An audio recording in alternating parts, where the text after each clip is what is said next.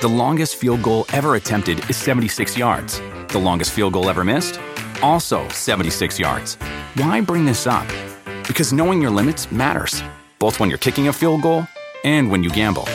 Betting more than you're comfortable with is like trying a 70-yard field goal. It probably won't go well. So set a limit when you gamble and stick to it. Want more helpful tips like this? Go to keepitfunohio.com for games, quizzes, and lots of ways to keep your gambling from getting out of hand. Do you want a beautiful lawn? Enter TruGreen, the easiest way to get a great lawn. Just water and mow, and they'll do the rest. Weed control, fertilization, aeration, and more. TruGreen is the official lawn care treatment provider of the PGA Tour, and they have a verified best price, which guarantees you the lowest price with no compromise on quality. You do you. Let TruGreen do your lawn care. Visit TruGreen.com, TruGreen.com, to get the best lawn at the best price with the best people. Guaranteed.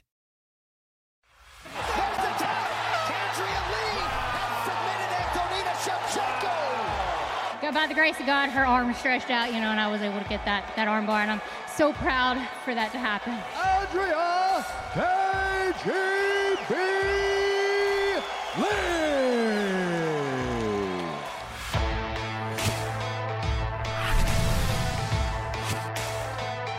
Welcome to UFC Unfiltered.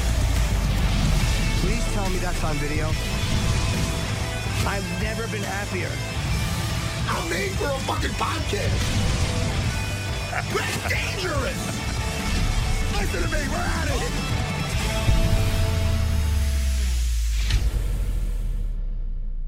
it. Welcome to UFC Unfiltered. Matt and I finally in the same Zoom room. Reunited, and it feels so good. Started coming in too hot? No, I mean I feel so good is reunited. Coming in too hot? No. I was thinking reunited, and it feels kind of as I suspected it would feel. I'm not accepting that. First of all, it's good to be back, Jimmy. It's good to have you. For the people that were wondering, I'm getting some DMs. I'm getting some messages, My head look weird? No, you look terrific. Unshaven, a little rugged. It's a good look for you. Thank you. You're welcome. Well, first of all, Jimmy, I was in Texas. Yes, you are. Okay. I was watching some fantastic fights there. I was looking for a fight with my buddy Dana White and Dean Thomas, the infamous Dean Thomas, who's now an analyst. I know. Who's now who does Dean Diaries. He's taken over the MMA world by storm. He's very good too. Yes. You know what I mean? So, so I was out there, and then when I got back, I always tell you, life's like passing the guard. It's about balance. I needed to spend some time with the family. So we went to Kalahari. It's fun to say, Jimmy. Do you want to say it? Kalahari. It's fun to say. So we went to Kalahari up in Pennsylvania. It's an indoor water park. Okay. So I'm doing the tube thing. Met some fans out there. They enjoy this podcast. So, hey, I had a great time. I'm refreshed. Now, did the wife and the daughters, did the whole family love it? Hey, everybody had a good time. Such a great time. So you had Phoenix and Forrest on. Yes. Did you have fun with them? Honestly, yeah. I mean, they were both so great. Well, I mean, I expect you to have fun. Did you have a lot of fun with them? Did you have almost as much fun? Like, listen, I don't want to put apples and oranges in the same kind of thing here. Right. Because I know we're in a different class altogether. Absolutely. I mean, in a sense, our chemistry, Jimmy, there was great bromances in the world, and they're out there. But I'll tell you right now, me and you were up there with me and Dean Thomas. We're up there pretty close. So when you say you had a good time, for instance, with Phoenix, did she bring up any stories about maybe two Italian guys talking, and she didn't see them from afar, and she thought maybe they were deaf people, but yet they were just two Italian guys doing this? What the fuck? Did she bring up that story? She did not. No, there's no need. I think story never happened. No need to besmirch her story. Let's say this. No, you're not wrong. I'm not attacking my friends. No, of course not. Let's say this. I would say, you're saying that I have as much fun. Well, Jimmy, listen. Hey, man, don't treat me like the, like, listen, I've been with you a long time. Absolutely. You know what I mean? So don't look at some of these other ones like I'm not going to say the Phoenix because that would be inappropriate, but don't look at Forrest like a nice piece of ass and look at Forrest like that. Like, oh, look, I got this is a new and refreshing, this relationship. Forrest Griffin. Oh, wow. Oh, look, he's got some silly little condescending type jokes and oh, wow. He's so rugged and he's taller than Matt. Don't look at all this. Yeah. And look to think the grass is greener, my friend. Yeah. Well, I mean, say the grass is greener. I look over there, I see at least there's some grass. On this side, there's nothing but pavement and glass. And over there, at least there's a little. But I like pavement. Well, I didn't have as much fun with them. I like pavement too, buddy. And listen, even if there's a little bit of truth in every there's none joke of yours, let me tell you something. I can't stay mad at you. Now, Jim, can I ask you a question, Jimmy? I actually got serious for once. I called you Jim. I don't usually do that. I think I found somebody that I like less than Chip. I don't know, man. I don't fucking know, but it's another guy that it's so funny because usually when you're friends with somebody, like they're friends, you'd be probably like Anthony Cumia. I like Anthony Cumia a lot. I think he's funny. I don't think I can hang out with these guys. Either with Doug Bell and our first Chip, people keep going, all right, man, it's funny, but when are you really going to be on the podcast? And the same answer is the same answer every time. He'd love to have never. You. He asks. I'm never going to be on. Never. Even if he tried to grease me with a little something, maybe pay for that next Kalahari trip. No, I'm not doing it. No offense. He loves you. I'm not. I love that people love him. I just don't think we'd have a good chemistry. And Doug Bell, I think I'd give him some jiu-jitsu lessons because he needs some fucking confidence. Well, Doug Bell's just medicated. We should bring in our guest back. Our guest is waiting. Hi, Andrea. Now, are you a Jeep person typically? Like, is this just a vehicle you have, or is that because people who like Jeeps like nothing but Jeeps? I'm a Jeep person. I love the Jeep. They do have their, they have pros and cons. For interviews and stuff, they're not really good. They're really loud. I see you as an outdoorsy person. Is that correct? I see you taking that thing, putting a canoe on the top and going places. Are you that person or no? I would be, but I live in Shreveport, Louisiana, and there's really, we have a river and stuff, but I don't really go to the river that often. It's just, I don't know, not really clean. Yeah. I don't have a canoe. I haven't really taken the doors off, or I've taken the roof off a couple of times, but it's like every time that I do, it always rains on me. It's like, it'll look beautiful outside, and then I take the roof off because I'm like, oh, it feels so great. And then I'm not lying, it will start raining. Now, forgive an idiotic question. I'm looking at the roof over you. That's not like a convertible, right? Like, do you have to take the roof off physically, or do you just hit a button and it comes off and goes down? Yeah, I have to. No, this one I have to pull these things, clip them, and then I have to do it. Then they piece together. One time, like I said, I got caught in the rain. I was driving to Houston with Ainsley, and the clouds started getting really dark. And I was like, Ainsley, we're gonna have to pull over soon. Unfortunately, there was no gas stations or anything along the route. It was just a bunch of land, and there was some dirt roads. So I thought I was going to have time to pull over. Unfortunately, I wasn't. It started pouring down rain, and I had to jump out real quickly, pull over in this dirt road and try to put these together.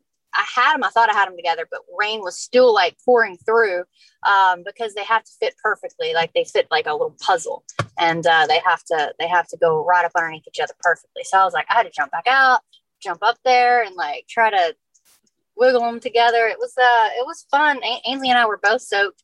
She loved it. She laughed about it. Yeah. Who's that? Your daughter? Yeah, my daughter. Oh, okay. How old is she? She will be 10 in July. Okay, so she was kind of watching mom panic and try to put together a roof as it was raining. I would love that too if I was a kid. It'd be fun to watch one of your parents trying to put a roof on a car as it's raining. Come on, who wouldn't love that? She just backs in the back seat. She's like, I'm getting no wet, and it's just flooding the Jeep. My Jeep stunk really badly though for a long time after that because of the rain. It sunk into the carpet, and so it smelled like that wet dog rain smell. Yeah, unfortunately. How did it feel to fight in front of a full crowd finally? I mean, and how nice was that to finally be back in front of people? That was great. I think that helped me out tremendously, just having that energy in the audience. Because before my fight that I had in Vegas, you know, luckily I only had to fight once without a crowd. But it just didn't feel right to me. And I really think that it, you know, I don't want to say that it necessarily played a part, but I feed off of the crowd. I feed off of that energy. And I think it helped me a lot. I think it helped everybody a lot because we had a lot of great finishes that Saturday night. So you felt a big difference between fighting with a crowd and not a crowd. Definitely. Yeah, I think so. I think I like to fight in front of a crowd. I'm that type of person. Others, though, seem to do fine without it. Yeah. Did you know you missed it as much as you did until you actually experienced it? Like, was it one of those things where like, oh yeah, right. Like some people I think kind of got used to the whole thing being without a crowd. Did you realize when you were fighting without them, like, this kind of is not the same? I did, you know, and not being able to, you know, dap people up on the way out, walking to the cage. That's something that I like to do. You know, I like to, you know, be able to mingle with fans, you know, and sign autographs and do all that type of stuff and take pictures afterwards. I mean, it's just, I don't know, it's a different type of feeling. And when we don't have that, it's, you know, it's lonely in there. How does it feel like you get the monkey off your back? You were coming off a few losses. I mean, it's frustrating with the split decisions because sometimes you're like, I feel like I should have got that nod. So you had a couple of those and then the unanimous decision to Roxanne. So now to come back and you get your first finish. Yeah. And by the way, I had such a good segue, but then Jimmy asked the question. I was going to be like, all right, we're talking about getting caught in the rain. What about getting caught in a triangle armbar? And then Jimmy, I should have left that segue out. I shouldn't even brought it. No, you could have went back to it. I mean, I just didn't realize you were going there. Jimmy, sometimes I make a left turn. Anyway, so Andrea, you got your first finish after a few losses. That had to make it even sweeter. Are we still on cloud nine? How do we feel? Yes. Oh yeah, I still am on cloud nine. I mean, I feel great, you know, and I didn't really get injured. I don't believe, you know, I didn't take a whole lot of damage. Honestly, I was really surprised with how well I felt after the first round. I wasn't tired, and I was like, man, that was 5 minutes. I don't feel like it was 5 minutes. And I was like, that was a lot easier than I thought it would be in the first round. And I was honestly expecting a lot more. And that's how I am always going into a fight. You know, it doesn't matter who I'm fighting. I always, you know, hype them up in my mind, but you know, just because you should never underestimate anyone. And you know, going into the second round, I felt great. And then I got the triangle, you know, which I had been landing that a lot in training. And so I kind of envisioned that a couple of times. And even in the back, I was warming up and we were kind of like going through like sort of a light, like pre-spar thing. And I was, you know, they're like feinting and throwing things at me. And I'm working on, you know, getting my fit ins into a takedown. And I ended up getting that. Like, I remember going for that crucifix and then going straight to the triangle while I was in the back. And, you know, I mean, I guess it's, you know, one of those things, you practice it enough, you know, you end up doing it, you execute it. Does building people up before, does that ever backfire? Like I've heard of guys have said things like where they're fighting somebody who they've had a certain feelings about, and you realize like, oh shit, I'm in the cage with this person. And then it kind of goes away quickly. But has it ever caused you to overestimate somebody and kind of maybe fight differently than you should have because you were giving them even a little more credit than maybe you should have? Yeah, I think so. I feel like that definitely happens in quite a couple of fights, especially I believe the ones that you lose. You know, you hype someone up so much in your head, and you know, even with Roxanne, you know, I hyped her up because I mean we had already fought once before, and I mean I know that she's really good on the ground, and you know I started to underestimate my ground game and my own takedowns. I was underestimating those, you know, and it causes you not to fight at 100%. Like you are, I don't know, you're just focused on too many things. And, you know, I do think that does sometimes it will affect you. But for this fight, I refuse to let myself think that way. Did you feel like your job was at stake? Were you like, man, yeah? Yeah, of course, and I know that I'm much better of a fighter than I feel like I've shown previously. And, I just want to continue to prove that. I want to continue putting on exciting fights, and I want to stay in the UFC as long as I can.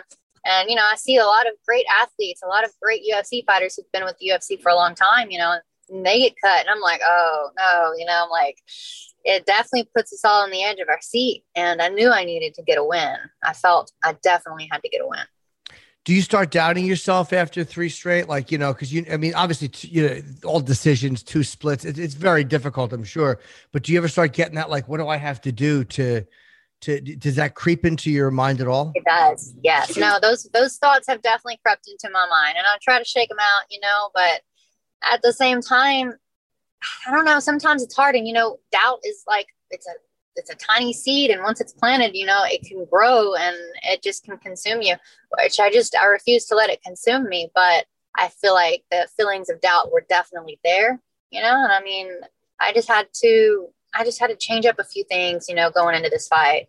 A lot of it was mental, and I feel like I've never really had that issue before because I've always been very strong mentally, but I've also never lost 3 straight fights in a row. So it can definitely play some tricks on your mind.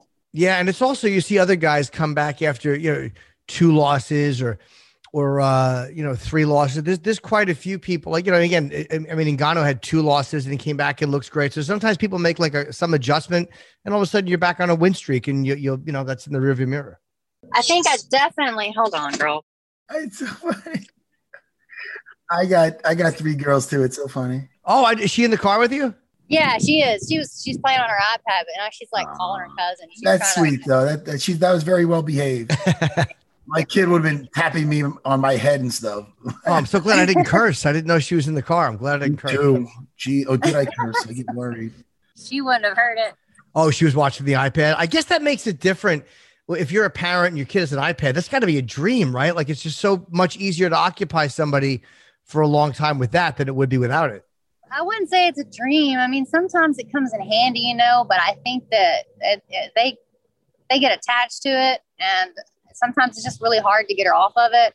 And I have to ground her, be like, okay, you're grounded from it. Yeah. Because, sometimes she's like, no, I'm watching this. I don't want to get off, and then it causes some issues. So, you just have to remind them, the parents are boss. Yeah, right. Do you have any shows that you're watching together? Like, me and my girls are watching we watch all the Marvel shows, like whenever they're on with Disney shows, but also like, what are we watching lately? What's that one? Shoot, we were watching it the other night. It'll come to me. Oh, Game Changers, The Mighty Ducks, the return of Emilio Estevez, Jimmy. Oh, really? You might want to watch it just. Well, Jimmy's a big Charlie Sheen fan, but his poor brother, guy does everything right. Thank God they're doing something back with the Mighty Ducks. So it's on Disney. It's cute. I love the Mighty Ducks coming up, but she's never seen them. Well, it doesn't matter. You don't need to watch well, then you can go back and watch the original. I'm not telling you what to do, but if you have that Disney Plus, it's fun. And we're doing we have Disney Plus. I'll check it out. Yeah, so you can watch the original with her, and then you have the original ones in it. Jimmy, this is the people out there want to know, the parents. Sure. Because it's hard for the parents to watch something with the kids that they're going to like, it's not like you're eating broccoli watching it. You know what I mean? Oh, I love the first one, that was great. So. Yeah. Now, what else unrelated to MMA are you into now, Andrea? You could give us a hobby. We know you don't canoe. We found out you don't have a canoe. Yes. But we found that out. I don't know why I assumed you had a canoe. But it could be a hobby, or it could be a book you're reading, something you're watching. Give us something. The audience wants to know you better. Well, hobby, I guess. Every now and then, I like to create things, or, I get crafty. I like to paint things. I do enjoy doing that with Ainsley. Sometimes I'll be like, I'll draw something and we'll paint it together, So that's fun. I mean, it's not something that I do religiously. So, I mean, I guess it's hard to say if it's a hobby. I feel like because I'm mostly training all the time that I don't make time for other things that I wish I did. But we do have a PS4, and me and Tony, we'll get on there, and Ainsley will get on there, and we'll play some Call of Duty or Apex or something. you know, that the PS4. Right now, I'm like playing this Horizon game. It's called Horizon something. It's like a open world type game. And I got Ainsley. She created a character. I created a character. So, you know, we're kind of doing that a little bit. Oh, that's so cool. Other than that, not much. I mean, you know, we'll put our skates on and we'll go skating. The last game Jimmy had was a ColecoVision. So I had told Jimmy to get the Oculus Quest. So now Jimmy's into the VR. Yes. And Matt and actually Mrs. Sarah, the workouts Yes. is what motivated me to finally get it. And I do that because I know, Andrea, you probably look at me and think like I'm just a gym rat, but no, I'm really not. I do the that little punching boxing exercise and it makes you sweat. And, so thank you to Get you Matt. some egg weights. Add some egg weights to that. Yeah, I probably, what are the egg whites? You mean the food or is there an exercise called egg whites? No, the egg weights. You know, even Joe Rogan always talks about them. They're like these little weights that you can slide onto your middle finger and you can hold them. They're like the size of an egg. Egg weights. Oh, Jimmy I'm sorry. I thought you said egg whites. Uh-huh. Wait, I thought you said egg whites. My headphones are not particularly good. Oh, yeah. But you got to hold the controller. So what you might have to do is maybe get the wristband, the wrist weights. Because you're holding the controller when you're punching. Oh, okay. Yes. That's well, maybe right. those wrist. I got to look into that. I'm probably going to get that some for wrist my weights. The wrist ones, you know? Ainsley has an Oculus too. And I've tried it before. And that thing can get you in trouble. What kind of trouble? Like punching walls? I mean, like you could break something, you could hit something. I mean, well, I almost broke my knuckle. I was doing it, but Ainsley is 10. I'm 52, and I was doing a Star Wars thing with a lightsaber, and I went to swing it, and I forgot that beyond the barricade is my kitchen counter, and I smashed my knuckles swinging a lightsaber. Probably 2 days after I got it. So yeah, there's a barrier around you, but you got to be careful not to go through it. Because you have furniture there. Jimmy, let me cut you off right there. Don't tell Andrea about your VR little stump in your finger. What are you telling next? You stump your toe? She's a cage fighter, Jimmy. She's a cage fighter. You're like, oh, Andrea, you're not going to believe that. One time my pinky went, come on, man. Yeah, but when you're fighting, you're expecting to get hit or you're expecting to hit someone. So it's like that catches you off guard. I mean, like. You're right. Andrea's right. Different. Andrea, you're right. Jimmy, I'm sorry. No, I mean, look, she definitely knows a lot more about being inside the cage than I do, but I have suffered more Oculus injuries than anybody else in this Zoom chat. Neither one of you guys have ever gotten hurt playing Oculus. I have. Very true. I've come close to. You have. To destroying our TV, which would suck because it is not, it's a really nice flat screen and I would not want to do that. Well, is yours plugged in? Because there's two of them. There's the Oculus Quest, which is plugged into the computer. And then there's the Oculus 2, which is what I got, which is what Matt has, which is it's Wi-Fi. Was yours plugged in or no? Ours is the wireless. Ours is the wireless. Yeah. Okay. She has what we have. Okay. Because you get it right at Best Buy, that type of thing. It's so easy to do. Yeah. But yeah, she's talking about if you get too close to something, you punch it like you and your little pinky. Yeah. You know? That boxing one, you get somebody like right in front of you, boxing you. And that one's tough. I mean, I swear, I'm trying to punch, and I'm like all over the floor. You're definitely, I mean, like if you don't set you out at like an area that's far away from everything, you might just run in or kick, like you might just run into something or punch something, and that would not be good. That would hurt. You could knock out your kid or something by accident. You gotta be careful. Yeah, it's true. Sometimes I'm playing, and my wife will come over and like hit me in my privates or something. I'm like, no. The guy's like, I'm squatted up. They're like, what are you doing? I'm like, like nothing. I'm like, what are you doing? She's like, you're a nerd. I hear you're a nerd. My squad hears me in my thing. They're like, hey, man. I'm like, sorry, guys. Let's get back to business. It's pathetic. I only recently started playing games again like that, like the PS4, and I tried the Oculus. You just forget how much fun it is. You know, you get away from those things when you're a kid, but true. I don't know. There's no rule against an adult, you know, being able to still be a kid, sort of. You know? Thank you, Andrea. Yeah. Thank you. Thank you so much for that last line. And I'm going to bring that up to my partner here when he teases me a little bit. He could be, when you look at me and him, you might think, oh, who bullies who? Having a kid makes you a kid all over again. You get to enjoy the holidays again. You know, you get to be Santa Claus. You get to be the Easter Bunny. You get to watch all of the old Disney shows again. Yes. You know, have an excuse Yes. You're like, oh, I'm watching The Lion King. You know, like I'm watching this with Angel. You get to go to the movie theater. Oh, well, not right now, but eventually when they open back up, you know, and watch all the new anime Disney's coming out. That's, you know, it's true. But Jimmy does that by himself. It might be odd. Yeah, I'm not a big Disney movie fan. I understand why people like them, but I'm not a big fan of like even the adult like what are the adult what do they call the adult animations, like the ones that are like oh, you're talking about like the Pixar, yeah, Pixar. I love that Pixar. Yeah, I don't like those. You don't like that? No, but I don't have any kids, so it's not my thing. You know, it's not a. Jimmy is so grim that he'll watch these movies, the Disney. I'll watch all the Disney just until the parent dies and he's out. Dumbo's mom's gone. He's like, he leaves. Thanks for spoiling it. Lion King, father dies. He's like, he leaves. He doesn't wait for the happy ending. You've just spoiled 2 movies for me. It's morbid. Bambi too. They don't do that now in the new Disney. You know, it's like they don't kill him. What are you talking about? Look at Frozen. It's pretty new. No? Well, I guess you're right. Yeah, you're right about that. The parents die. The parents weren't in the sequel. But in the older animes, it's sadder the way that they show it. You know what I mean? I feel Disney kind of. I think it's deeper than that. I think they kind of get children ready for like, hey man, hey kids, come to Disney, enjoy our rides because this doesn't last forever. That's what they're kind of putting out there. Because I remember watching with she's 12 now, but my firstborn, she was younger, watching Lion King. When he got trampled and he's just like, and she's like, I'm like, shit. And then all of a sudden when Simba got a little older, she's like, oh, the dad's back. I go, yeah, that's right. He's back. Making them think the thing's a zombie. It's hard to explain to kids, Andrea. Yeah. It's very depressing. It is. And that, I mean, like with Lion King, that made you feel a little better, kind of see him in the clouds or whatever. Yeah. But you got Bambi's mom who got shot by a hunter. Yeah, but damn, do I love that venison, so I can't really bitch about that. Yeah. I'd be a hypocrite the next time Ciro brings me back some dead deer meat. But listen, sorry to get so deep on the Disney movies. And you didn't expect this driving wherever you're driving this morning. I know, right? Didn't expect all that.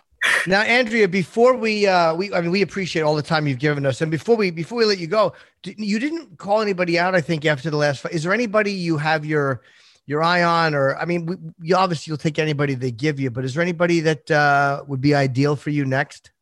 I'm still thinking on that, actually. I'm still, I'm not 100% sure. I know that Alexa, I don't know. Don't be shy. Don't be shy. You have enough friends. You have enough friends. Yeah. Your child needs another iPad soon. Who do you want to fight? Tell us. I don't really know. Okay. But I feel like maybe they'll end up throwing me Alexa Grasso, but I'm not sure. I think I would be happy taking any of those fights. I think that it would be fun. She's a striker and I like to strike. She's well-rounded. I'm well-rounded. I think I just feel like that would be a fun fight. I like that. I respect her a lot. Alexa Grasso. That's a very nice fight. And you guys are 10 and 11, I think, right? Yeah. Makes even more sense. Yeah, it's a perfect matchup. Now, let me ask you, are you hesitant to call people out? Like I always figured if I was a fighter and I called somebody out, like, oh shit, if you call them out, now you better win because you called them out. Is there any of that thinking or no? Yeah, probably. Yeah. A little bit. I don't like to necessarily call anyone out, I guess, because of that, I like it to happen naturally or behind the scenes. It's like I can throw my manager some names and then he can like work behind the curtain, and get it done. And then they tell you and you're like, oh, it's this one. Oh, it's like put your hand in the hat and pick it out. But also like things get twisted too, in the media and like because I've read a couple of things already and I'm like, I didn't say that exactly. That's not exactly, but it's always, they always got to put it up there and like for like little catchphrases, reel people in. They like the headlines. We know you're a nice person. People are going to hear this and they're going to watch you. They like the way you fight. You don't need any new friends, But let me ask you, I just want to hear your opinion on one fight. I don't like to do this because you run into these people, so I don't want it to be awkward. But this one, I want your opinion. Okay. I locked these two people in a cage. I want to know who you think would walk out. Sean Shelby or Jimmy Norton? Who would, if we locked them in a cage, who would, that's Jimmy, by the way. This is Jimmy Norton. And you know Sean Shelby. Yeah. Okay. What do you think? Man, if you had thrown McMahon in there, I guess I'd say McMahon for sure, but you didn't. No, he's out of the weight class. I got Jimmy somebody I think he could. Sean Shelby, but doesn't he train? He's got to train. I mean, he's got access to everybody. Jimmy, you're ruining. She's going to pick him if you get. Honestly, I don't know if Sean Shelby trains. I don't know if that guy trains. He watches a lot of fights. That's not the same thing. Has he gotten some sweat? Did he get some work in with Jimmy Rivera as his head coach? I'm gonna say Jimmy Norton. Thank you. That's great. Yeah. Eat it, Shelby. I'm sorry. I might want to get some guys in the UFC too. So Shelby, no hard feelings. All right, but you're not training with Jimmy Rivera. All right. Andrea, it's good talking to you again. It's been a while. Yeah, your poor kids in there, her iPad might be running out. You got to get back in there. Yeah, I got to get back in there. I got to take her somewhere. Okay. Well, drive safe. It was good talking to you. And congratulations. It was great talking to y'all. Great win over Antonina. Talk to you soon, all right? All right. Talk soon. Thanks, Andrea.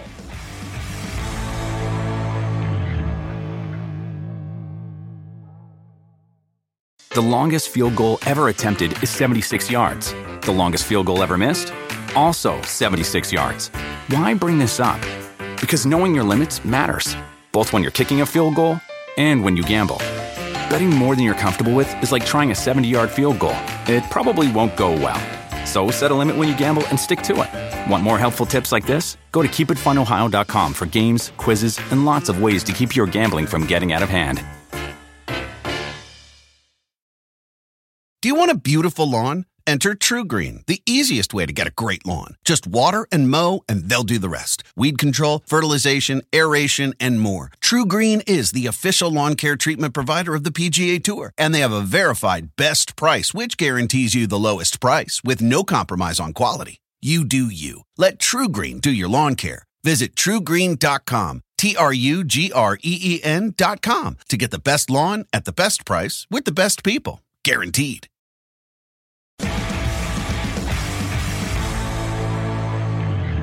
Can you hear me? Hello. Yes. How are you? I'm good. How are you? Doing good. Good to see you. Good. You too.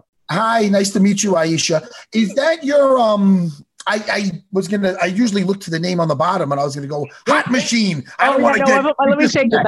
That's my company's name. Oh, thank goodness. Because I don't want this to come off. Who the hell's name is Hot Machine?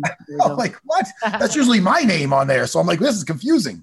Yes. I gave that girl quite a bit of money on Saturday night. Good old Hot Machine. Now you're what a smart business. How did you get into the liquor business? Because it's like you usually don't think of comedians being in that business, but it's like everyone who does it makes a lot of money. I mean, that's a smart direction to go in. Well, thank you. I mean, look, I'll be frank. I like to drink, so it came from a personal passion of mine. and I was, I was a stand-up I'm a full-time stand-up for 20 years and traveled all the time. And I'd go to great bars, and then I'd get home, and there'd be like, nothing but like 3 flat light beers in my fridge. And I just wanted to have a better drinking experience. So I started making cocktails at home and keeping them in the fridge. Like I'd make a big bottle of them so I wouldn't have to I'd get them at midnight. I wouldn't have to make myself a drink. And I thought this would be great if you could buy it in the store. It was a pretty straight line from like, I like to drink to maybe other people would like to drink this too. That's great. Cause I've never heard of anybody getting involved in like doing a liquor company and then selling their interest and losing money. I've never heard of anybody losing money selling their interest. So it's people have been doing well. Obviously, Connor just had that big exit this year and the big Casamigos exit. People have done really well in this area. There are very few women doing it. Very few Black women, obviously. But I'm not a spokesperson. Like this is a company that I developed myself. So, first and foremost, I'm the one who's passionate about it. I'm the one dragging the bottles around and telling people about it and kind of did a lot of day drinking, a lot of personal R&D to get to this place. How much fun is that though? Like if you like to drink, I mean, you technically, it's like you're just pounding them back and it's like, well, I'm fucking working. I'm I'm researching for my product. That's great. I did. I have a lot. There are a lot of expense account submissions from bars, but I also, you know what it is? I mean, you're a stand-up. Like when I was a lot younger, and also for people that don't know, when you're a comic, a lot of times you get paid in booze or you get like your drink tickets. And so like when I was younger, I was kind of indiscriminate with what I drank. It's like whatever was around. And as I get older, I just want to drink better. I mean, not necessarily more. It's not really about volume. It's just about having like a quality drink when you get home. But yeah, I used to drink like a lot of garbage. Midori sours was a big favorite. And when I was a real young comic, booze was like a source of calories. So I tried to order the drink with the highest caloric value because it was broke. It's funny too, like, because any smart club, they'll give like free food to the comedians, but any smart club will do half price drinks or you pay full price. I think, I'm sure at one point in the late 80s, a couple of comedians just drank places out of business and they're like, this is a dumb move. We can't give them free booze. It's not a smart thing. They switch to you get like a little ticket. You turn it in. Oh, I can have my one beverage now. Thank you so much. Yeah. The old bringer shows. You show up and you get a drink ticket. Awful. I don't miss those days at all. I don't even drink liquor, but it doesn't matter. I still don't miss those days of having to hope you get free food at the bar. Do you still do stand-up at all or just occasionally or? You know what? It was so weird. It's not like I quit. I was working. I was lucky that I had gotten super busy in television and it would I'd have to be up at 5 a.m. and I couldn't go to bed at 2 a.m. and get back up at 5 to go back to work. So I was like, I'm just going to take like a hiatus. And frankly, that was like 7 years ago. So I was talking with Chris Rock about this like relatively recently. And I was like, God, I fell off the bike. You know what I mean? And he's like, you're never going to forget how to be a comic. Like he's like, I think at that time he hadn't done stand up in 10 years. It was before Tambourine. So it was like a few years ago. He's like, when I'm ready to go back to it, I'll go back to it and you'll go back to it too. And it was very comforting. He's a really good guy to like, if I had to pick one comedian that would probably give good advice about anything, I think it would be him. His brain works in he's a very practical person. And he seemed like he said stuff up to me about the business 10 or 12 years ago that I think of all the time. Like he's a really smart dude. So yeah, I guess I didn't realize so young, like him and Dave both started when they were kids. Right. So they've just seen and done everything. And they're both really great guys to talk to about the business because they've obviously like gotten really far in it. But then you look at like, Dave Chappelle's like branching out doing all kinds of stuff. And then Chris is like a movie star. And then sometimes you feel like, you've been doing stand up so long that you love it, but you want to stretch yourself and do other stuff, right? You want to do other shit that you might not be as good at because you want to challenge yourself. And it's also nicer. There's a nicer feeling sometimes to sitting in a trailer or going to craft services than having to go up. Like how many people on the Late Show Friday or like what's worse than a half sold room and the curtain gets pulled and you're like, oh fuck, I'm failing. You know what I don't miss is there's one specific thing about stand up I don't miss. It's the getting in at like midnight on Wednesday and having to get up at 5 a.m. for fucking radio on Thursday. Yes. I just like, I don't want to drag my ass to all these sad stations. I'm just like, can't take my sunglasses off because I can't bear the light. That was the thing. And I think Chris Rock said this when he did his first special. He said, I just wanted to get famous enough not to have to do radio. Yeah. Just sell out in advance. And it's funny, the worst is when you're doing those shows and then you are traveling to the next station. The guy you're with is scrolling on his phone and he's checking to see if any tickets sold or help by it. And then just to keep scrolling. Yeah. Push the second show Saturday. You're like, oh. Or you're on the station and they're like, first 10 callers get free tickets. And then the phone's like, don't ring. I know. First caller, we'll give you 20 tickets. First caller can bring his whole family. Like, oh, geez. I want to die. Now, did success come quickly with the stand-up? Like, did it when you first started doing stand-up? Because I remember, I see your credentials and you've done so much. I remember you from Talk Soup or The Soup, right? So what is it called? Which one? It was called Talk Soup. And then I started calling it The Soup when I was there. And then they renamed it The Soup. You were great on that. You took over for Greg Kinnear, correct? Thank you. No, so it was Greg. And then it was John Henson for a little while. And then Hal Sparks. And then me. And then I left and did Friends. And then it went to sleep for a little while. And then Joel McHale came in and did it for a long, like 9 years or something, I feel like.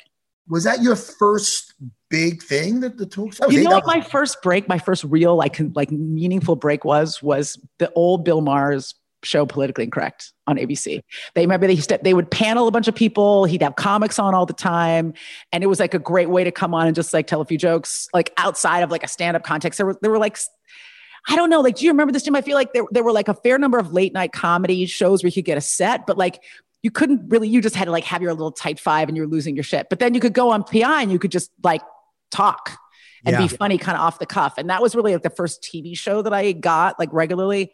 And that was what got me like a shot to do Talk Soup, because they were like cycling through celebrities and like every kind of like Jerry Springer, like ejection had like gotten a spot on that. But they were at the time, they're like, you're not famous enough. And I was like, I mean, I've been on Politically Incorrect.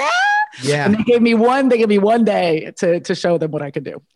You know, whatever happened to John Henson too? Because I mean, he was very funny, but I remember a girl I was dating way back then thought he was the greatest. And I haven't seen a whole lot of him after. Is he doing stand up or does he have other? I don't know John, so I'm curious. Yeah, no, he's one of the loveliest guys. And when I was up for that job, like we ran into each other like in a Gelson's or something. And he was like, I'm really rooting for you. I want you to know I called in and told him, I hope you get the job. Like a really sweet, supportive dude. I feel like he has been hosting that show Wipeout. The one where, you know, like where people fall into balls and stuff like that. Like the TV safe version of falling into balls. He just got really excited. Yeah, exactly. Like, wait a minute, leaning in. Matt leads all the way in. But yeah, I think he's been hosting that show for a long time. Wait, is that your drink right there? That's my drink right here. This is the Old Fashioned. Now, wait, Courage and Stone is the brand, correct? Courage and Stone is the name of the brand. Yeah. Okay, and I know nothing about liquor. So what's in an Old Fashioned? So an Old Fashioned, a classic Old Fashioned is spirit, bitters, and sugar. It was invented in the old, guys, here you go. Here's my little spirits, my little drink history. It was invented in the Old West because booze was, you know, terrible. It was hooch, right? It was super sharp. And so they would keep whiskey and then they would keep rock sugar, like rock candy, and they would put those things together and it would kind of soften the flavor of bad whiskey. So an Old Fashioned cocktail is just whiskey or any kind of spirit, sugar, rock sugar, and a little bit of bitters. So that's a classic Old Fashioned. And this one has got rye whiskey, American rye whiskey, distilled in Brooklyn, New York, orange and cherry flavors. Because a lot of times you'll get that in an Old Fashioned in a bar. They'll put like a little bit of orange and cherry in there. Bitters and simple syrup. No garbage, no stabilizers, no fake stuff. It's Whole Foods compliant. I wanted you to get, if you're gonna have my beverage, I want it to be like a natural experience. Well, naturally, you're gonna naturally get drunk. Yeah. Well, the Whole Foods, what did you say? It's Whole Foods approved? Whole Foods compliant. Yeah. But like, there's a lot. I mean, like, it's weird. Like one of the reasons I created this, because you couldn't really buy like a pre-made cocktail in the store, right? You had to make it yourself. And most people don't have the money to do that or care. You know what I mean? Like most people don't want to buy a bunch of bitters and crap. They just want to like have a good drink. But I wanted to make something that was as good as something you get in a bar. That was really my goal. It was like, I wanted to make a bar quality drink that it's foolproof. It's 80 proof. That was going to be as good as something you'd get in a bar in your neighborhood or better. So I wanted to make it Whole Foods compliant so it wouldn't have a bunch of junk in it. That was my goal, to make something really high quality.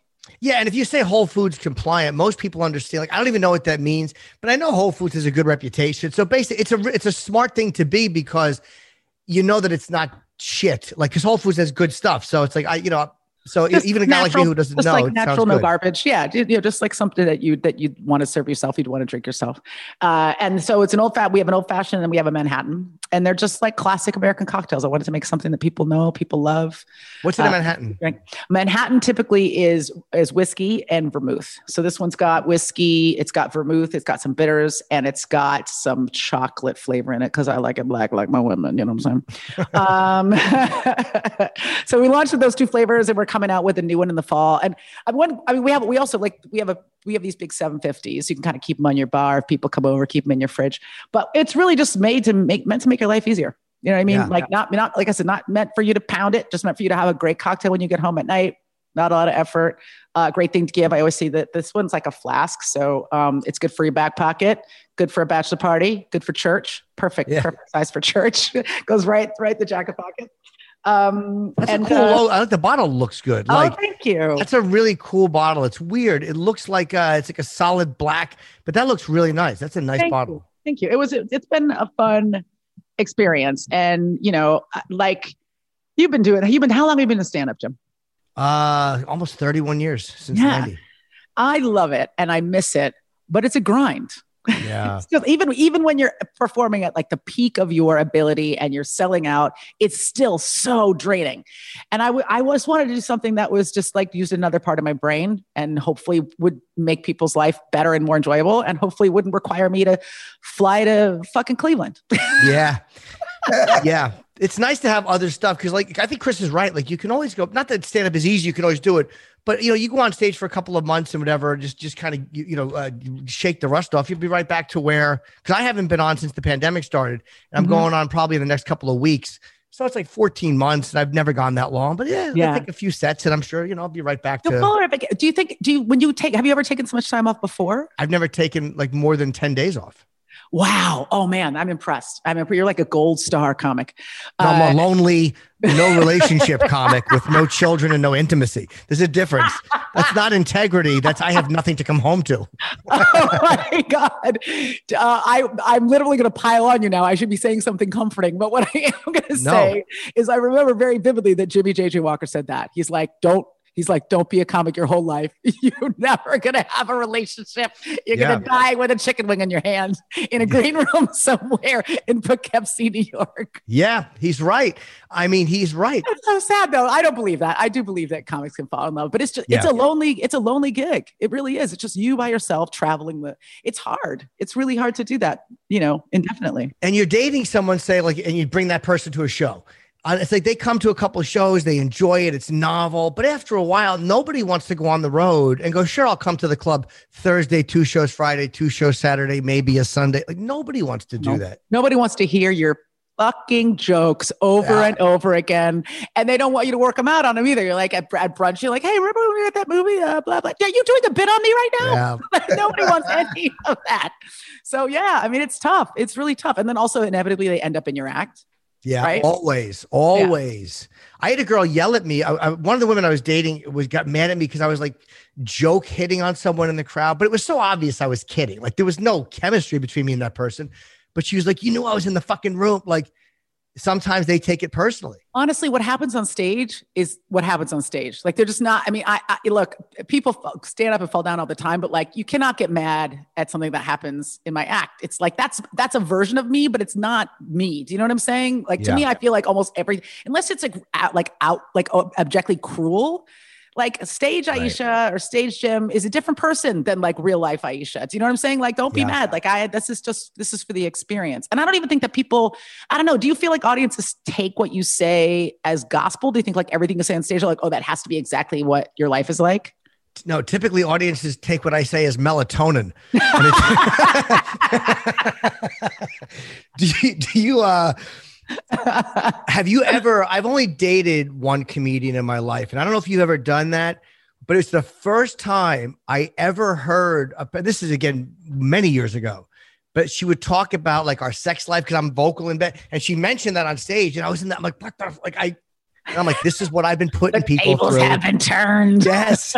It's the first and only time I had to deal with that, but I understood why people would get like, especially if someone's not a comic, because they're just like, why are you mining our personal life for your work? And I'm like, because I have nothing else to talk about. But I don't know if she could, I think, is being a comic easier or harder? I don't know, because I couldn't pretend like I knew she meant it. Like I know that when I'll tell a woman, like, I was just joking, I wasn't kidding. So I knew she meant what she was saying. It's like, oh, sucks. It sucks. Yeah, no, I don't think I could date a comic. I mean, I'd like the shorthand, right? I'd like to be able to talk about work without having to explain everything, but I don't think I'd want to end up in their act. And somebody has to, this is not even sexist, because I think this tracks for men or women, but somebody has to go to the grocery store. Yeah. Like there's gotta be someone who's not like coming home at 4 a.m. and sleeping until 5 and eating cereal for dinner. Like one of the people in the relationship has to be a person, because it's not the comedian. You know That's what I mean? Right. We need. Are you? By the way, are you a UFC fan? We didn't even ask you that. I am. I actually forgot to ask you that.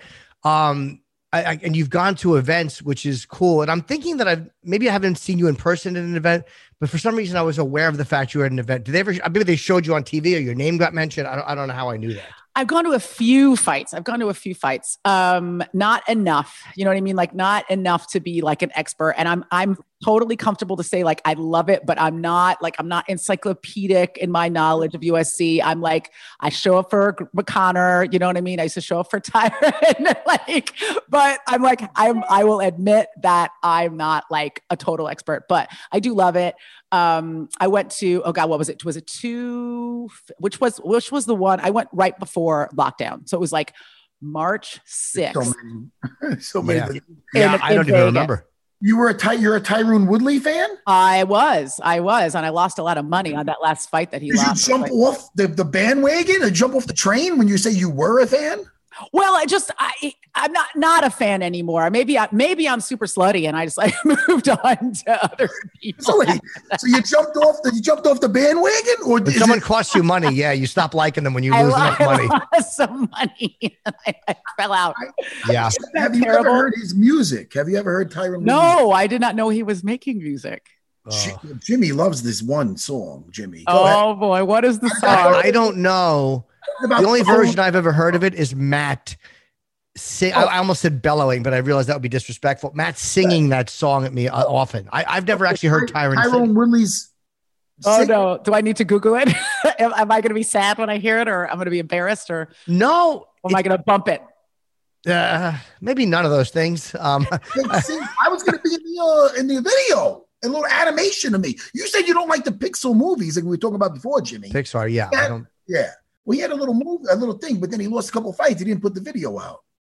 But it's called Falling In and Out of Love. Oh, that sounds really sweet. Maybe I fell out of love with Tyron. Maybe I need to That's what happened. Yeah. I need to lean back into Tyron. Yeah. Yeah. I went to 248. That was the Weili Jurdecic fight. The one where, that was probably my favorite fight I've ever been to. And I've only been to 2 fights in person. And then I went to the McGregor Holyfield fight in Vegas.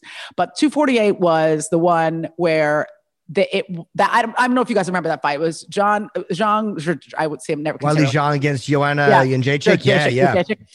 And at that, it had been a pretty slow night that night. Like the fights, like a lot of technicals, a lot of earlies. And I remember that fight started and everybody jumped out of their seat because it was like a real fucking fight. Like literally people were like, this is a fight. This is a fucking fight. And I was like maybe 3 seats back from the octagon and people were losing their shit. That was, remember Jurdecic's head, like a donut. Yeah.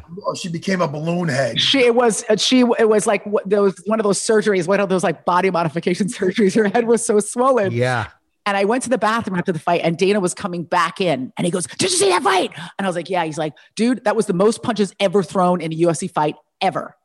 Wow. And I was like, yeah, he was like, it was insane. And everybody was losing, everyone was losing. And then like they did research and I guess there was like one fight in the olden days that had one more punch thrown, but it was obviously probably one of the greatest fights of the modern era of UFC. It's probably one of the greatest women's fight of the modern era. And just technically a great fight, like just nobody backing down, nobody falling down. It was such, that was a great night. That made that night. Actually, I thought that was like the best fight of 248. Honestly, that is one of those fights that you always remember. It's like Mark Hunt, Bigfoot Silva 1. It's like one of those just these two beasts just going at it and just watching. It was so technical too. It was technical. Like I always feel like what I love about UFC, and there's so many things, is that every fight is different because there are so many different disciplines. You don't know what kind of a fight you're going to get. And also the discipline of the different fighters changes the dynamic of each fight. So even if you know a fighter, if they fight somebody different, their whole situation is going to change, right? So it's always delightful. It's always a surprise if you get a grappler and you get a boxer, or you get 2 boxers, or you get 2 grapplers, right? It's always going to be different. And I just remember like being so excited by how technical it was from a boxing perspective. It went the whole, went the distance, which is also a lot of times, I think with everybody in UFC, you get a lot of people, not so much anymore, but I feel like when I first started watching, you'd have a lot of submissions, you'd have a lot of earlies. And it just was like, you got every drop out of that, and I always want to watch every single fight. I want to watch the undercard. I want to watch the prelims, but yeah, that was a good one. That was right before lockdown. And by the way, that was like, we didn't really know anything about COVID. I remember just going around Las Vegas, like disinfecting my hands a lot. Yeah. But then I was in a stadium with like 30,000 people screaming and spitting. I had no idea what was going on. Like, this was like before we knew anything. Yeah, that's right. I remember driving upstate New York and I pulled into a rest area and I wound up getting hand sanitizer. And I couldn't believe, I'm like, somebody has hand sanitizer. Like I was so psyched that somebody had to have. We had no idea what we were in for. We had no idea. Early that night, we're like, okay, we're going to stay away from people, disinfect your phone, like don't touch the elevator buttons, man. We're going to be super chill. But after the fight, we went to a Korean noodle restaurant, and I ate food off of the neighbor's table that I just met. I was like, hey, what's up? You got the onion rings? We had no idea. Did you get it or no? I did get it. Not at the fight though. Right. Because I've heard people say, I might've had it actually around that time when I was in Italy. And I think I was really, really sick. How bad was it for you? It was terrible. I really highly recommend against it. Yeah. I had an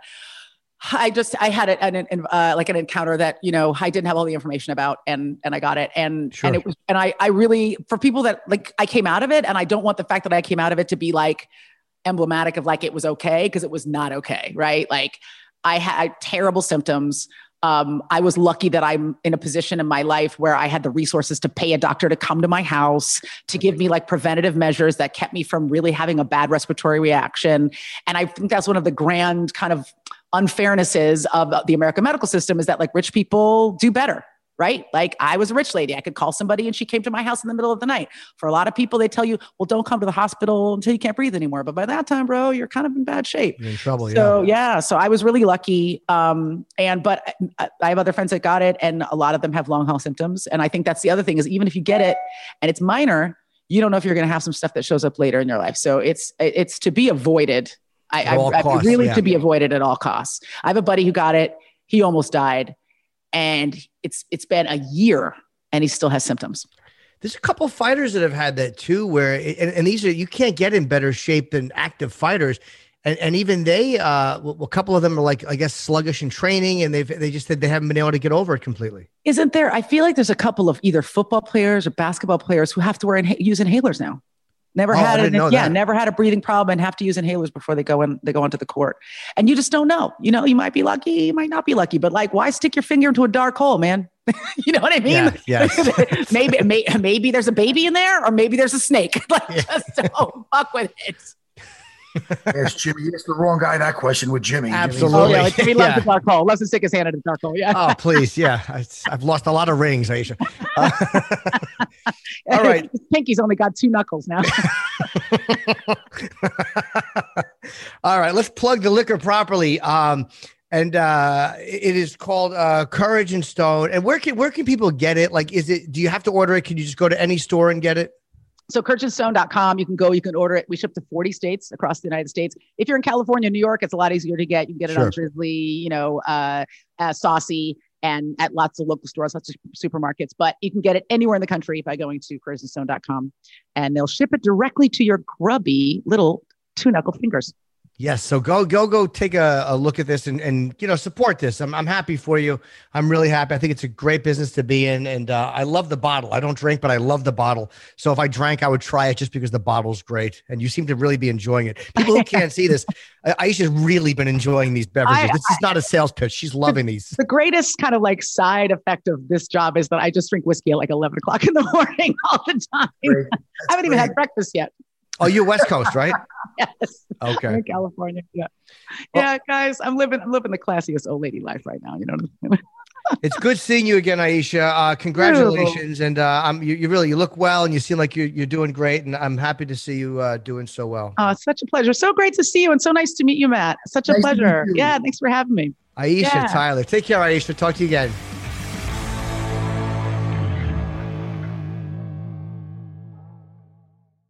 The longest field goal ever attempted is 76 yards. The longest field goal ever missed? Also 76 yards. Why bring this up? Because knowing your limits matters, both when you're kicking a field goal and when you gamble. Betting more than you're comfortable with is like trying a 70-yard field goal. It probably won't go well. So set a limit when you gamble and stick to it. Want more helpful tips like this? Go to keepitfunohio.com for games, quizzes, and lots of ways to keep your gambling from getting out of hand. Do you want a beautiful lawn? Enter TruGreen, the easiest way to get a great lawn. Just water and mow, and they'll do the rest. Weed control, fertilization, aeration, and more. TruGreen is the official lawn care treatment provider of the PGA Tour, and they have a verified best price, which guarantees you the lowest price with no compromise on quality. You do you. Let TruGreen do your lawn care. Visit TruGreen.com, TruGreen.com to get the best lawn at the best price with the best people. Guaranteed.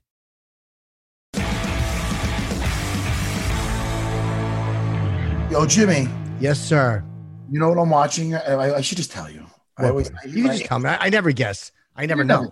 You never guess. I'm just going to tell you. I care. Myself and my wife are watching. We watched the first hour of it last night and enjoying the heck out of it. Ready? The new film by Zack Snyder, Army of the Dead. Oh, okay. It's got Dave Bautista in it. And let me tell you something. First hour, 2 thumbs up, Jimmy. Okay. Not 1, 2. And I'll tell you, I like zombie flicks. Zack Snyder, I know you guys are going to bring up the great Justice League Snyder's cut, and we know all the things he's done. We know he's very talented. Man of Steel and whatnot. But Watchmen, also he did.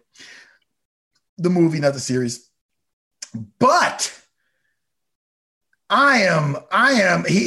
kind of like came onto the scene doing Dawn of the Dead, and which was a very fine film with the very good actor Ving Rhames, okay, from Pulp Fiction, and great movie back in the day. So now he's doing Army of the Dead. Hour into it, it's on Netflix.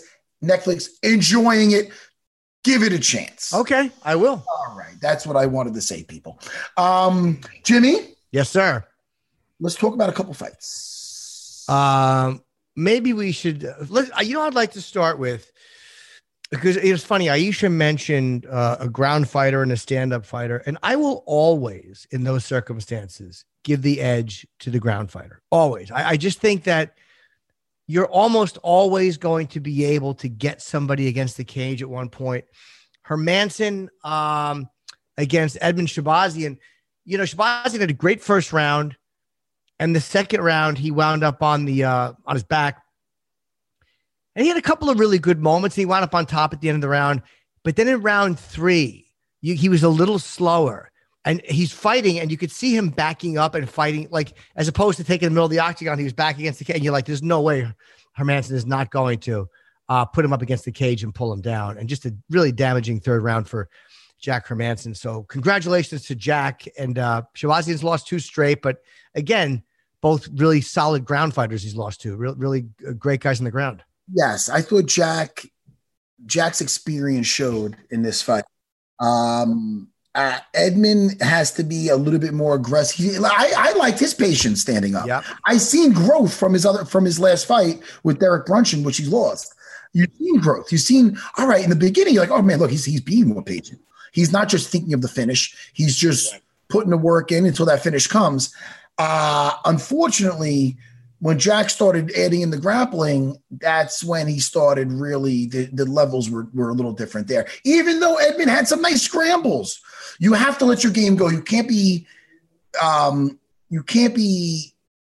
happy enough with yourself saying, all right, I'm not getting beat up down here. That type of thing. Right. But then he actually, towards the end, he started to get beat up down there. Yeah. So I think it was a little bit of the war of attrition. He started to fade first.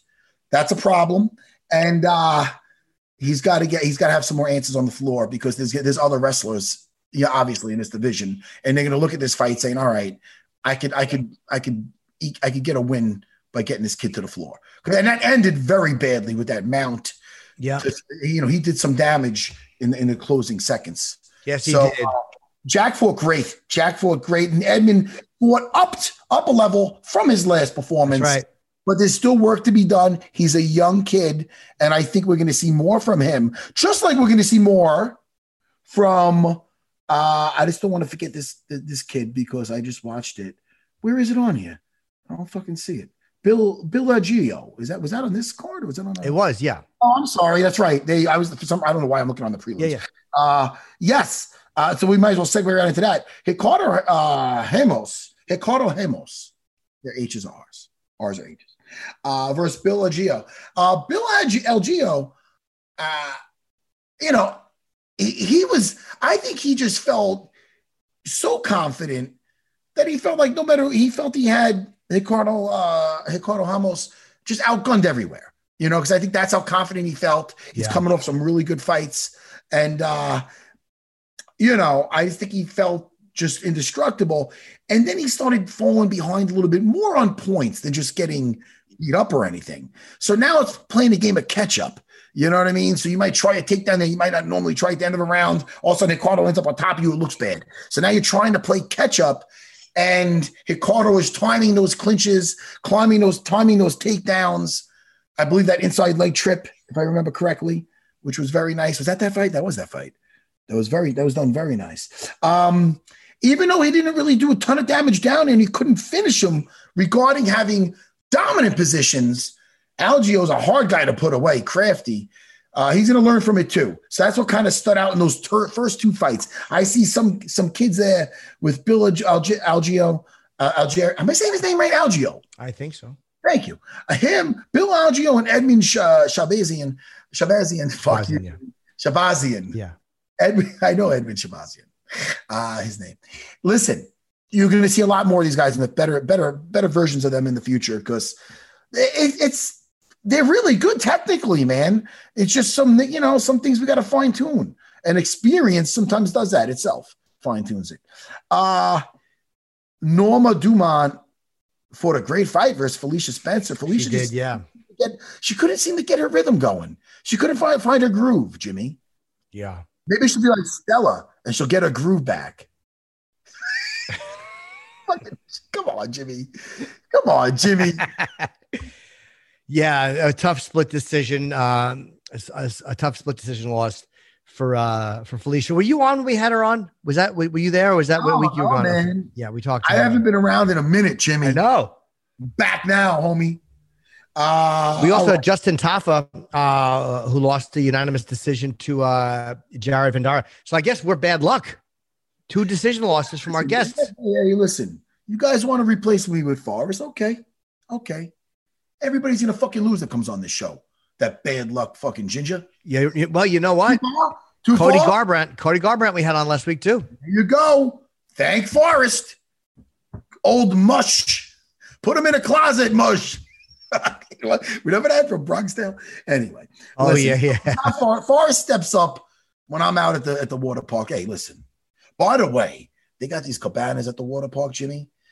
And I'll tell you, I got one the second day, and I go, give me the one the most secluded. And it was hidden almost, Jimmy. Ooh. Hidden underneath these fucking monstrous fucking water slides. And it was right next to a bathroom that nobody used.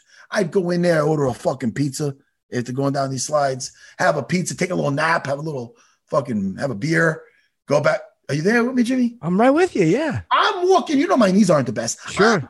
In these fucking slides, I'm walking up these stairs like a champ. You wouldn't know I'm crippled. My wife's kind of telling me, though. She goes, you don't look it when you look at your body because you're in shape, but you walk like you're kind of like a fat old guy, but you don't look like a fat old guy. But that's the way I walk, Jimmy. You walk the way I should walk. Yeah. By looking at me. Like you look at me and you're like, that's how Jim Norton should walk. I kind of shimmy along, Jimmy. I shimmy along. You do. Like, goddamn, let them try me, Jimmy. I'm no victim. All right. What else do we got? Cody Garbrandt. Wait, are we up to that yet? Oh, no, wait, first. Holy shit. We talking about Carla yet? Carla Esparza. Again, another striker against a ground fighter. Yeah, but that is that crucifix that Carla's got. Oh, boy. Holy dude. She fought like she was like, look, this is what I'm doing. I'm not just gonna get the W. I know I can get the W. I'm such a phenomenal wrestler. She didn't actually say this. No, you're paraphrasing. Yeah. I'm paraphrasing, I'm assuming. Sure, of course. Because she fought like she wanted to make a statement. She wanted to make a statement, Jimmy. Right, yeah. She wanted to put a stamp on this fight and say, yeah, I know Jan's tough. She ain't getting out of the second round, Jimmy. Yeah. That's what she said. That's what I was reading in her body language. Because I'll tell you, she was vicious. I like me some Carla Esparza. She was vicious. Yeah. And I thought she did phenomenal. Amazing win. Yeah, she really gave her a very tough time. And I think she split her open too. Jared Vandenaar got split open as well, but it wasn't as bad as it looked. It was just a head bleeding badly. And it looked like he got a pipe to the head. But then when they, in between rounds, they cleaned it off. Like it wasn't nearly as bad. But I think Jan had a former champion, Jimmy. Yeah. I didn't mean to yell at you. That's okay. But she's a former champ. Listen, I can't yes. for Carla. I think she looked amazing. She's ever looked, and she deserves the fight that she wants next. Okay? That's what I say. And she's my height. Rob Font versus Cody Garbrandt. Now, I want your thoughts on this, Jimmy, because Cody seemed very prepared. Yes, he did. And he did not seem he was in the fight, but very behind the fight. It was pretty one-sided for Rob Font. Font is, again, he's taking care of these challenges, man, that are in front of him. He's taking each obstacle in front of him, and he's getting through it. Cody, being a former champ, coming off a knockout of Sansao, fucking highlight, fucking bending down, coming up, knocking Sansao's head off. No disrespect. But, all of a sudden he gets derailed again by Rob Font. But Rob Font, man, listen, him, Calvin Kattar, that whole New England fucking cartel. Yeah. Listen, these guys mean business, man. Big is not better. Quality, not quantity. Jimmy? Well, I think Rob looked a lot bigger than Cody. And I think he had a reach advantage. I don't know exactly what the reach advantage was. He also had a fucking jab from hell. Oh my God, dude. And there was one point Cody almost ducked. Cody has such good head movement. And he moves so well. But there's one point where he ducked down and he almost ducked right into an uppercut. Did you see that when he literally almost leaned his face into an uppercut? Well, I've seen him take several shots, Jimmy. So, I mean, how many jabs did he eat? And then that right hand behind it. He was able to get the fight to the floor. Now, listen, what I'm seeing out of Cody, he's got such athleticism, such striking. His wrestling is there. Let's get some ground control, man. Let's get some ground. It's not easy. Rob Font's it's not like he's not working getting up. He knows how dangerous he is standing. He's working getting back up. He's hard to take down, hard to keep down. But if we work on our jiu-jitsu, not only our submissions, but get our pinning, just getting guys pinned, take a page out of Carla Esparza's book, get in practice, get past all these little alpha males and get them fucking crucifixed. All right? Get them crucifixed with their little arms. That's why you think it's easy to crucifix fucking Uriah Faber. It's probably hard as hell. But listen, this is where we got to work, man. We got to work our ground control because that could change. They get a rematch. That could make all the difference. You get one takedown, guess what? He loses the round, if not the fight. That's how we got to look at it.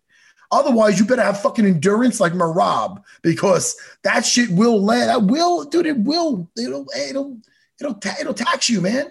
It'll be very taxing. Look at these takedowns. Guy gets right back up, or he gets back up. Dude, it's all of a sudden he lands some flurries and you lose that round and you're worst away with the gas tank. And it was a 6-inch reach advantage for Fonta. Am I correct about that? Let me see. 65. Yeah, 71. 6 inch. That's a big difference. That is a big reach advantage. And that jab was firing off. So it made it a little harder, I think, for Cody to get close to him. Hey, so I mean, listen, man. Rob Font, man, he said it the right thing. His fights, his actions are speaking louder than anything he'll ever say. He's a soft-spoken dude for the most part. Mm-hmm. But I'll tell you right now, he's handling business. I love what I'm seeing out of their team.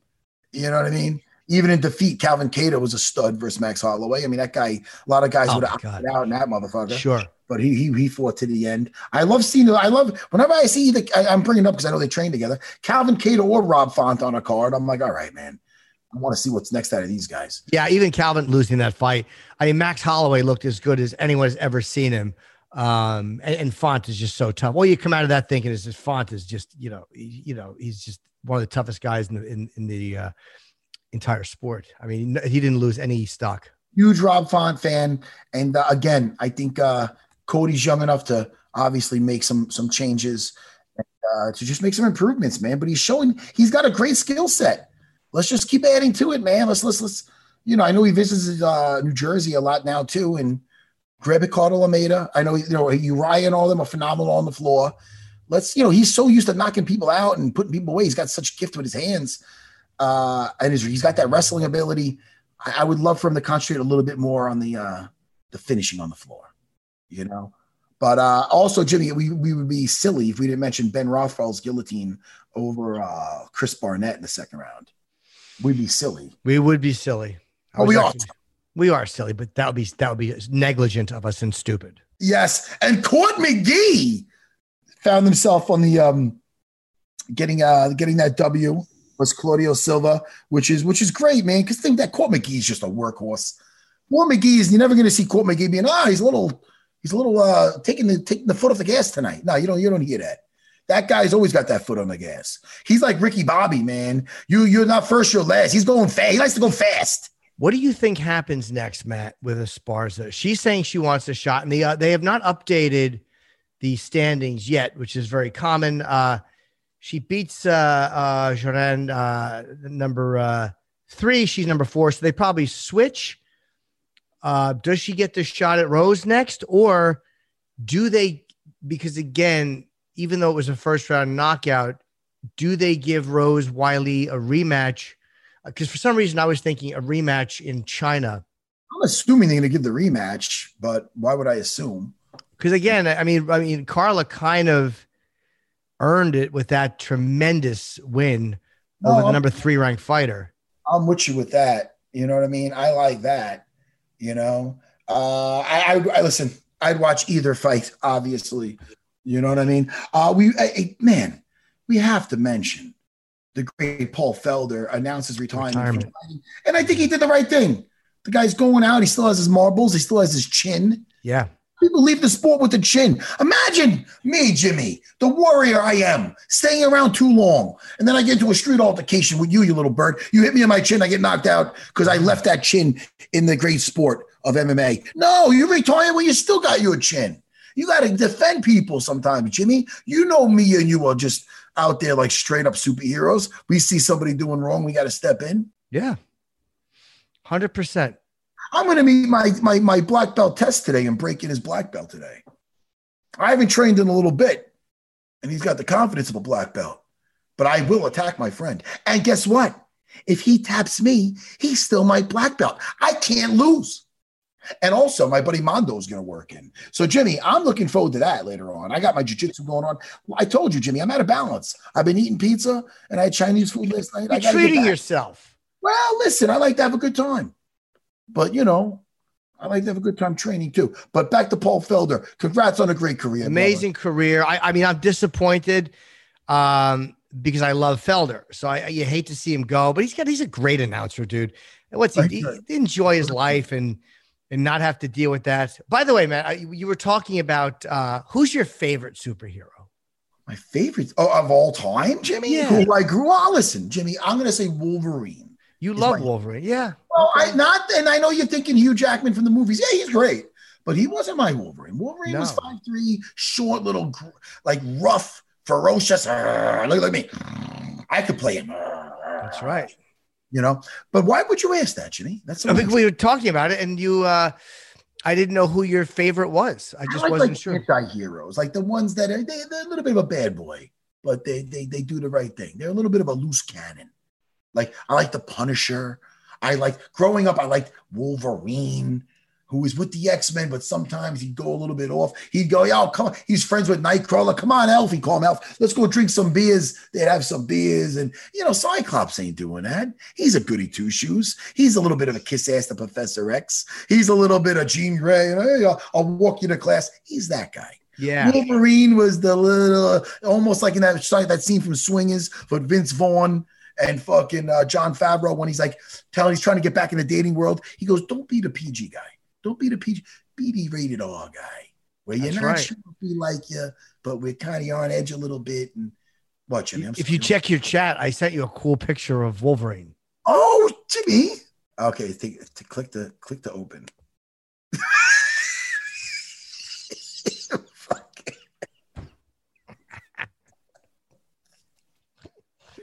Oh, stop it, Jimmy. I don't need to see that ever again. Don't do that to my. And first of all, you knew the answer when I asked you who my favorite. I wasn't sure. No, you had that ready. Now you're fucking with my emotions. No, well, who else could you have said? I am a 5'6" man, Jimmy. I didn't have these big, tall superheroes to look up to. I was like, but I'm not nearly their size. And then there was Wolverine. Yeah. And he was short and rough. And I'm like, oh. Do you like Batman or no? You don't like Batman. Batman was super smart. I couldn't really relate. You know, I wasn't getting it. I was bringing home D's. I'm not like, I can't ever be Batman. Wolverine, I don't even know if that motherfucker got out of Woodland, went out of a junior. I was naming my junior high. Yeah. I don't know if he got out of fucking middle school. I don't know if he went to school. He's part fucking animal. Yeah, I guess so. Hey, Jimmy, so listen. Oh, I already told you I was watching Army of the Dead. Listen, Jimmy, you going to give that a try? And then we'll text after, almost like a book club? I will. If you love it, Matt, I will give it a shot. Out of respect for you, I will give it a shot. Great night of fights, Jimmy. Yeah, amazing. I was there. I know you had Benil Darush on. Yes. And Jim sent me another file. Is this something different? No, it's another superhero. Oh, should I click on this? Yeah, I mean, you like. Yeah, I figured you liked. Right. You like superheroes, so I figured I'd send you some superhero pictures. What's wrong with that, Jimmy, are these selling? They're going on sale next week. I'll get you one. I have to get into merchandising. You're always with it. You're so with it, Jimmy. You know? Hey, listen, I'm so proud of you. Jimmy, it's so good to be back. Is there anything you want to plug? I think we're done. Yes, I'll say this. I'll plug this. The new Chip Chipperson podcast is up. It's a real good one this week. Or go to chipchipperson.com to get all of the merchandise and the shirts and all that stuff, if you wish. It's a podcast? Chip Chipperson's podcast, yeah. You said podcast. Podcast. Okay. Jimmy, I'm doing cameos. You know what I mean? Excellent. Yes. I'm not a Doug. Does Doug Bell do cameos? A lot of them. Tell me you got one cameo for Doug Bell. I got one to do as soon as we're done. For the people that don't know, Doug Bell is a friend of yours that used to be a comedian that lost his confidence and now he's trying to make a comeback. Is that what's going on? Doug Bell was a comedian who had to leave the business after an incident of self-harm, and he hosted a show called Ring My Bell, which he was sued for because it was too much like Wheel of Fortune. And now he comes back, but he's on medication, so a lot of times he has stuff on his lips and he's slow and his timing is not particularly great anymore. Oh, shit, man. Okay. All right. Well, hey, listen, you know. Don't you like Doug Bell? I've seen seen him talking before a little bit, you know. You love him. Yeah. I'm going to give him another shot, I think. Yeah, he's a good guy. But there's no one I love more than my Jimmy. When I see you, Jimmy, you better be ready for such a hug. Oh, no, I'm looking forward to it. Framework. See how when you grab your wrist, you put it across the neck? That way, in case I kiss your little head, like, you might want to just make that frame. That way, I don't overbear. I don't get too overbearing. How come you don't put your thumb under when you grab like that? Why do you grab like that? Well, it's a better grip, Jimmy. It's just a better, solid grip. You can rest your whole body on this. And this will slip. If I try to do this and you rest your body, this will fall. I do this, it'll stick. Wait, where do you put your thumb? Where's your thumb? And I rest your whole body weight on this, and you go down on my thumb, I can break my thumb. I'm not breaking nothing there, Jimmy. It's a solid grip. You're not breaking through that shit. If I was fighting a vampire or a zombie like an Army of Darkness, and I'd probably have some kind of protective measure over here, but I'd have this framework, jiu-jitsu framework. Same way I defend a headlock if they're trying to play tight to me in a street fight, trying to bite my face. And then I reverse them, and I Kimura that motherfucker. Okay. Anyway, Jimmy, so good to be back. You know I love you. Good seeing you. I love you. I'm glad you said it back, Jimmy. All right, everybody. Goodbye, Unfiltered Army. See you soon.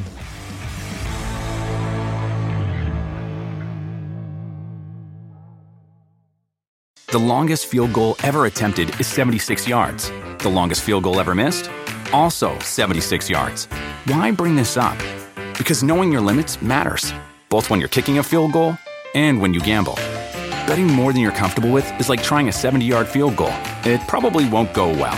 So set a limit when you gamble and stick to it. Want more helpful tips like this? Go to keepitfunohio.com for games, quizzes, and lots of ways to keep your gambling from getting out of hand. If a friend asks how you're doing, and you say, I'm okay. When the truth is, I don't want my problems to burden anyone. Or you say, hang it in there. Because if I ask for help, they'll just think I'm weak. Then this is your sign to call, text, or chat 988 for free, confidential support. Anytime. You don't have to hide how you feel.